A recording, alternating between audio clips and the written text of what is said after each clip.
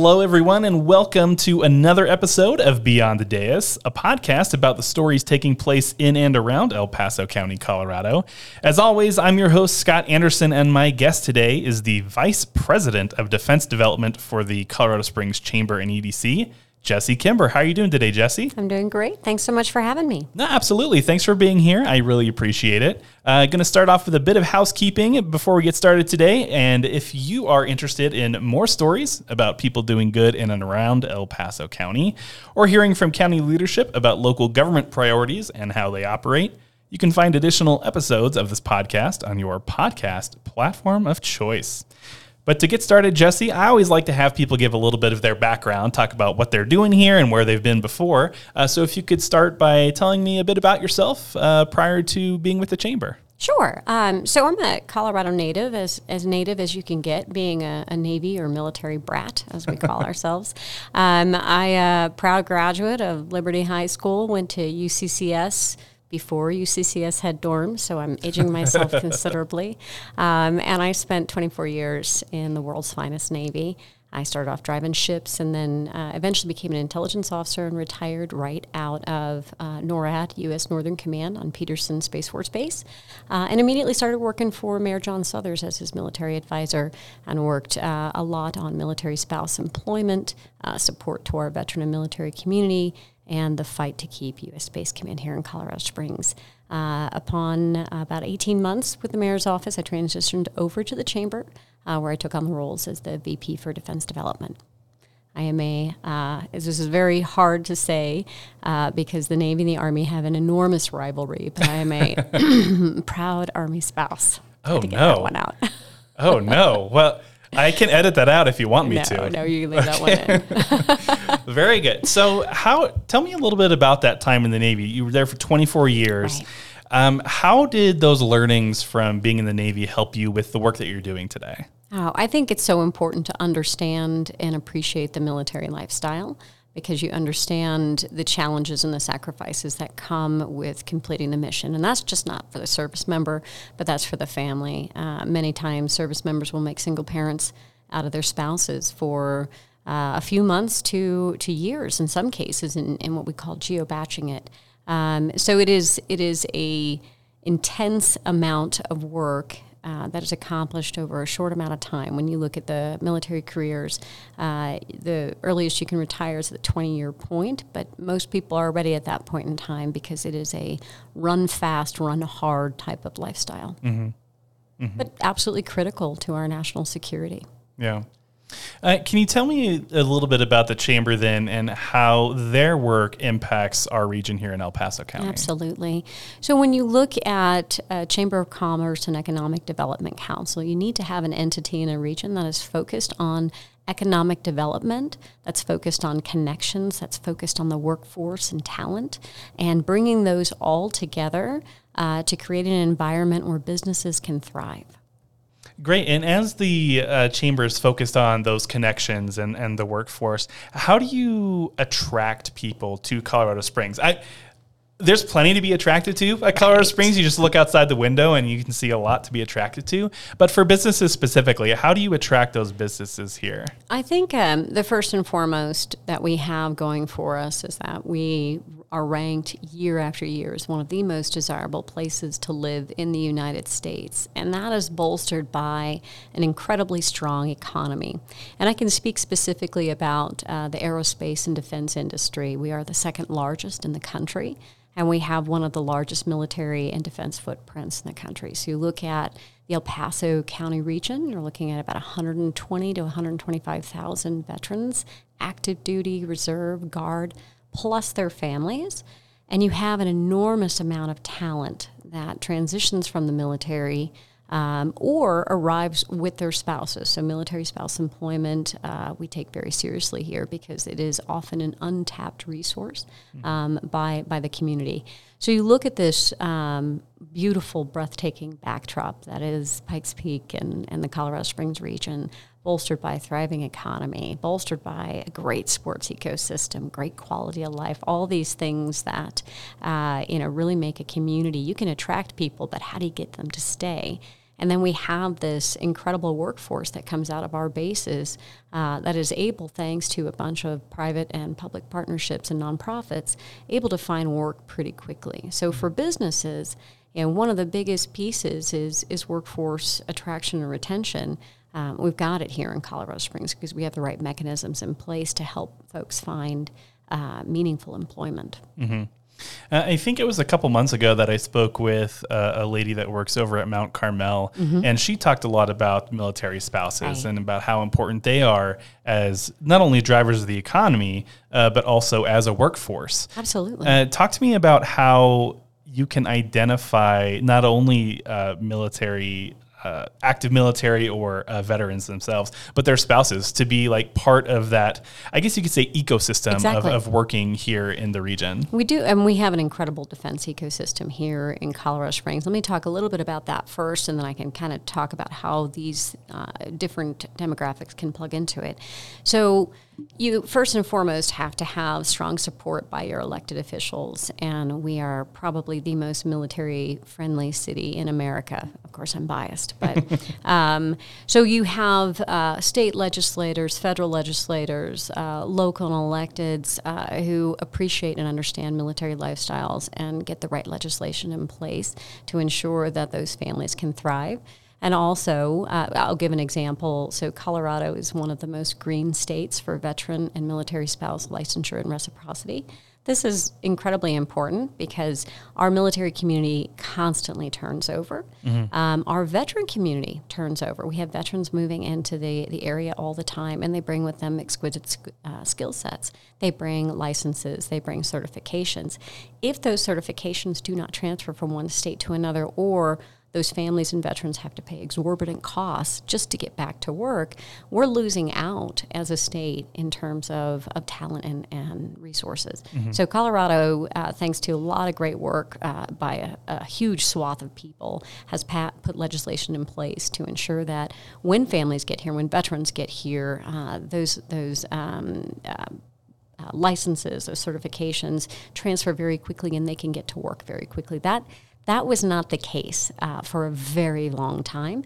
And so we saw careers interrupted. We saw people give up on some of their ambitions in their professional career simply because moving so much puts a pause on things. In the post-COVID environment, we see portable careers. Folks can take those careers across states and in some cases, across the Atlantic over to Europe and continue to grow in their career.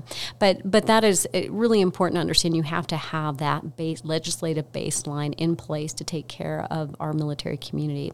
The second piece is you have to have those public-private partnerships. So when you look at entities like Mount Carmel and Homefront Military Network, Wounded Warriors, Hiring Our Heroes. These are the nonprofits that are helping service members and their families and veterans navigate a scope of resources. So I like to think of them as kind of your help desks, if you will.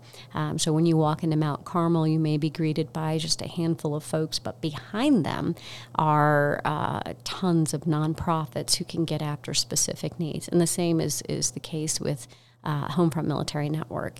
And that's important because, in certain cases, it's not just a cut and dry situation where there's one need. There might be multiple needs. And so those nonprofits can help fill those gaps, everything from getting the veterans, transitioning service members, and military spouses ready for employment. There's also access to behavioral health resources and things down to food insecurity.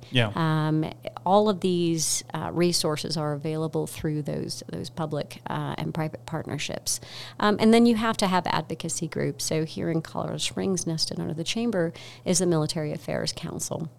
And they reach out and keep great relationships with the bases, key leadership in both your senior enlisted leadership and at the commander level to understand what are the unique and specific needs of those families right now, and where DoD resources stop, where can the community step in? So we have those ongoing conversations, and sometimes that translates to reaching out to one of those nonprofits and saying, can you help with X, Y, and Z? And sometimes it's, can you take this issue up to the Hill and advocate for us on a national level with our electeds? Yeah. interesting point you brought up. You've had the opportunity or maybe the challenge of living in a lot of different places. Right. Talk to me a little bit about that, I guess, that bond that the nonprofit community and other private business organizations have here in El Paso County that may be different than what you've seen in other places that you've lived. So I'm a little biased because this is my hometown and because my experience working in the mayor's office and with these organizations. But you might when you look at a defense community overview and you see all of these nonprofits and think, well, there's a lot of duplication out there. The truth is, when you have 125,000 plus demographic that might need services, you need 2 or 3 duplicative efforts. My favorite example is military spouse employment. So there's an organization called the Military Spouse Career Coalition, and it's championed by the mayor's office. And in and of itself, the MSCC does not necessarily review resumes or help you with your LinkedIn profile or do job placement, but they have that connective tissue out to about 5 different organizations, to include the Pikes Peak Workforce Center, who have specialists in military spouse and veteran employment that can help you exactly with those things. So instead of waiting in line for one nonprofit to help you, you have a variety that can step in, and maybe one is better suited for the career work you're trying to do. Mm-hmm. And in that, they have contacts within our employers to help not necessarily do job placement, but to make those connections. And all of that is really tied together through a really robust networking environment. So particularly in the summer, it's very difficult to go a week without finding some sort of career fair or networking event. That's true. There's the Veterans Beer Club, which is for military spouses as well. Sounds like a magical club. It is. And not only do they have beer, but it's also about camaraderie. It's about checking in on veterans and their families and making sure that everybody's doing okay, but also mentorship, employment, all those things that come with transitioning from service. For a lot of military members, when retirement or that first term enlistment or whenever they're ready to leave the service comes, it can feel like falling off a cliff. Mm-hmm. You'll go through congressionally mandated training, if you will. It's called Transition Assistance Program, to help you understand your VA benefits and get you ready to leave the service. However, as someone who's gone through it, it only meets you halfway. Where the other piece comes in and why we have such great employment rates here in Colorado Springs and why LinkedIn named us the #1 city in America where veterans succeed best in their post-military careers is because of those transition and employment services, because of that defense ecosystem. And I love the fact that all of this applies to military spouses as well. Mm-hmm. So when I went through, there was a course called Prep Connect 360, is now known as LINK. When I went through it, sitting next to me was a military spouse getting all the same resources that I got after I retired after 24 years of service. Pretty impressive for a community to recognize that talent there. Yeah, no, that's incredible. I want to pivot a little bit, get back to you and your team specifically. So can you talk about what you do in your role with the Chamber and the Defense Development Team in general? Like, what is the role there within the Chamber? So it's really 3 parts. And the first part is making sure that we have those great relationships with the installations to understand what their needs are. There's this concept called the CivMil gap, and that's the gap between civilians and military, and a common understanding is really what we're trying to get after. We know what they need, they know what we can do for them, and we both understand each other. And so that's part of our role. The other part is the Military Affairs Council that can take some of those needs and put those into action and advocacy. So my office is deeply involved with that. And the last piece is really just helping the defense sector here in the Pikes Peak region to connect.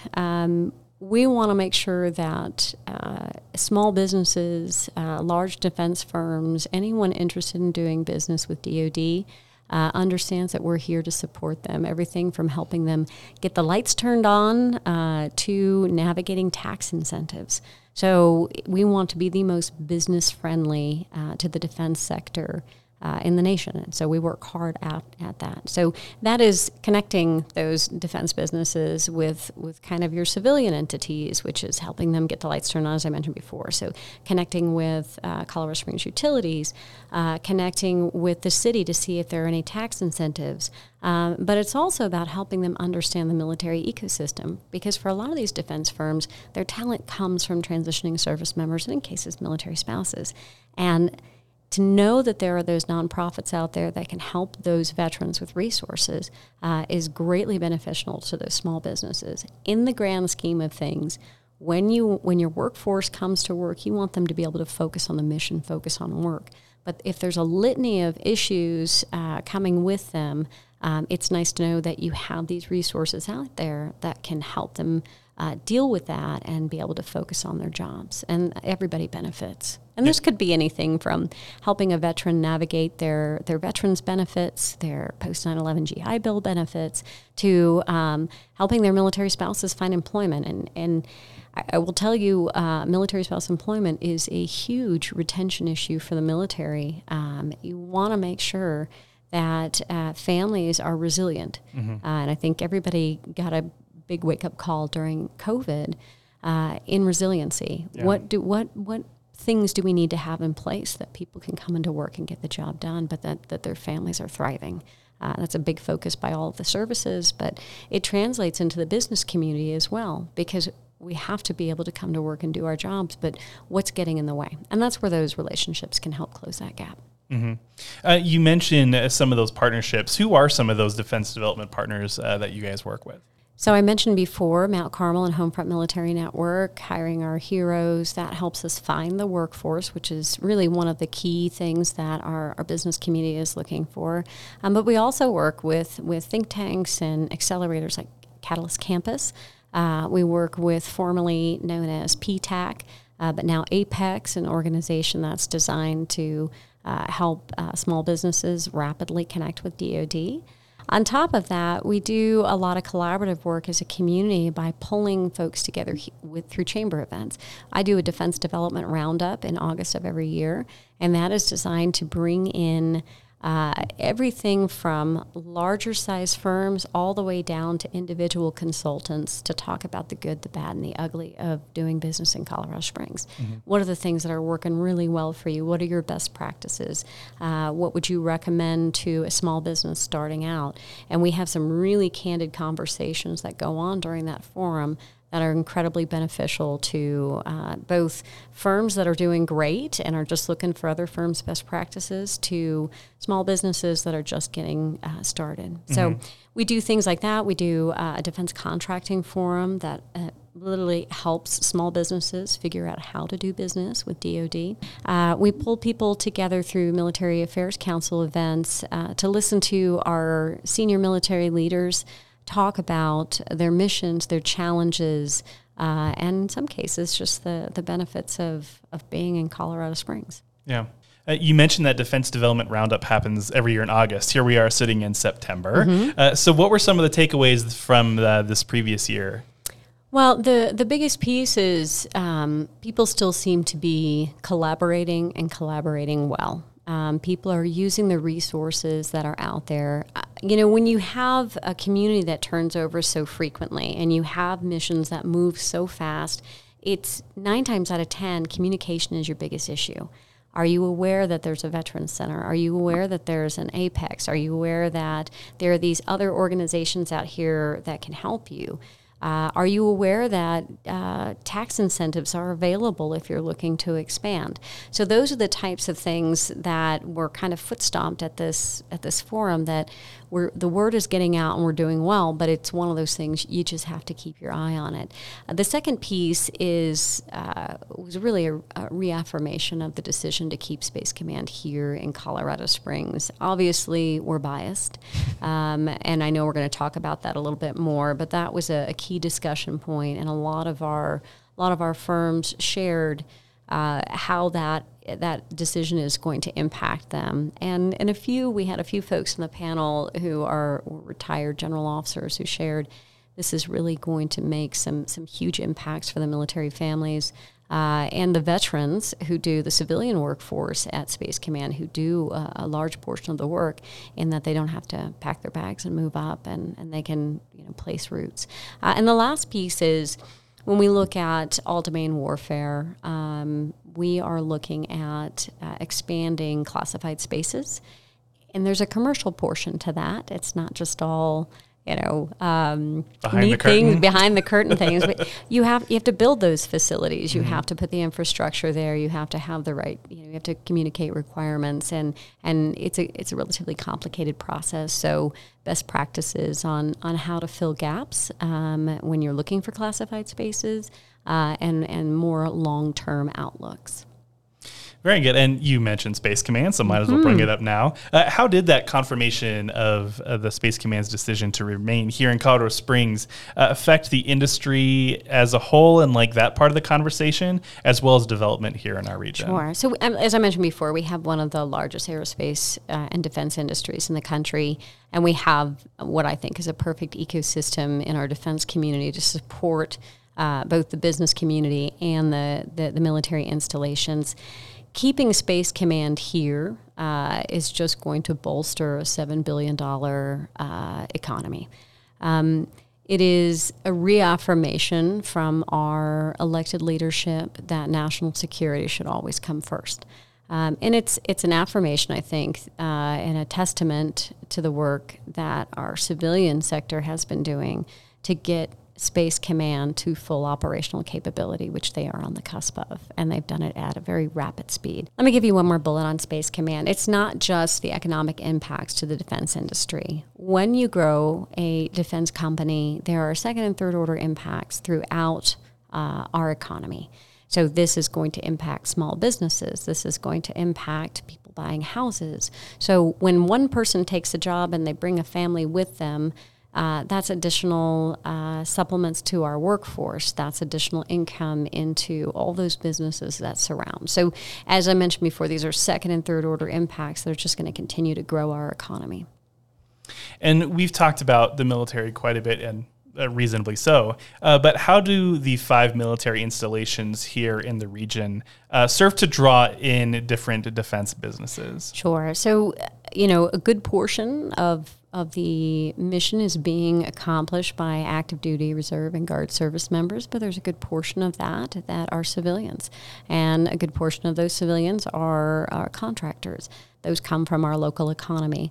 Having such a large footprint, but also such a diverse footprint of a mission allows for diversity in our business sector. So you have a tenth of the country's combat firepower down at Fort Carson.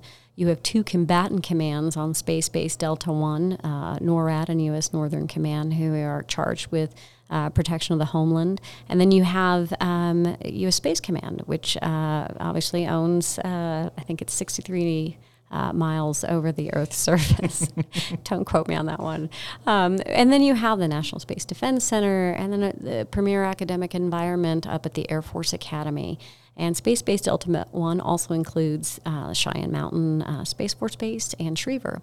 And there are additional missions there. So when you look at the diversity of missions, it's not just one slice of a defense pie, if you will. There's a variety of missions there that are supplemented by a variety of different defense sectors out on the economy. Very good. And then looking to the future a little bit, I guess, what's on the horizon for our region in your mind? Like, what topics and problems are you and other of your partners discussing and looking to solve in those coming years? Growth. Honestly, growth is on everybody's mind, and to do it responsibly is a priority. It's a priority for our city's administration. It's a priority for the chamber. I believe the statistics, the last state of the city is you have to create roughly 5,000 jobs annually in order to accommodate the graduating high school and college and tech students and keep them in the region. When I graduated from UCCS, and I won't tell you when, it was a while ago, I had no options. And I'd wanted to serve, so I joined the military and came back almost 20 years later. This region is expanding at a sustainable rate but faster than I think some people are comfortable with. So how do we do it as a community? How do we move together? How do we get to a point where everyone feels like they can thrive? And it's not a uncomplicated issue, but that's what you're working on. So before we close out here, I was just wondering if there's anything else that you want to add that maybe we haven't discussed yet, or just a point that you want to kind of reiterate before we close out. I think the biggest takeaway I'd like folks to walk away with is if you are a veteran, if you are wearing the uniform, if you are a military spouse or a dependent, and you're looking for resources, this is an ideal environment. You can go to the city website and look at veteran resources and find a litany of resources available to you. You can go to Mount Carmel. Even if you're active duty, you can go to Mount Carmel. You can go to Homefront Military Network and find those resources. And if you are a defense-oriented business, please reach out to the Chamber and EDC. We'd love to help you out. And if you're interested in advocating for the military community and you are a Chamber member, the Military Affairs Council is a great place to start. Very good. Well, thank you, Jessie. I appreciate you taking the time today and for the work that you do here in El Paso County. Thank you for having me. If you're interested in listening to additional episodes of Beyond the Dais, you can find us on Podbean or wherever you get your podcasts. Thanks for listening, and we'll see you next time.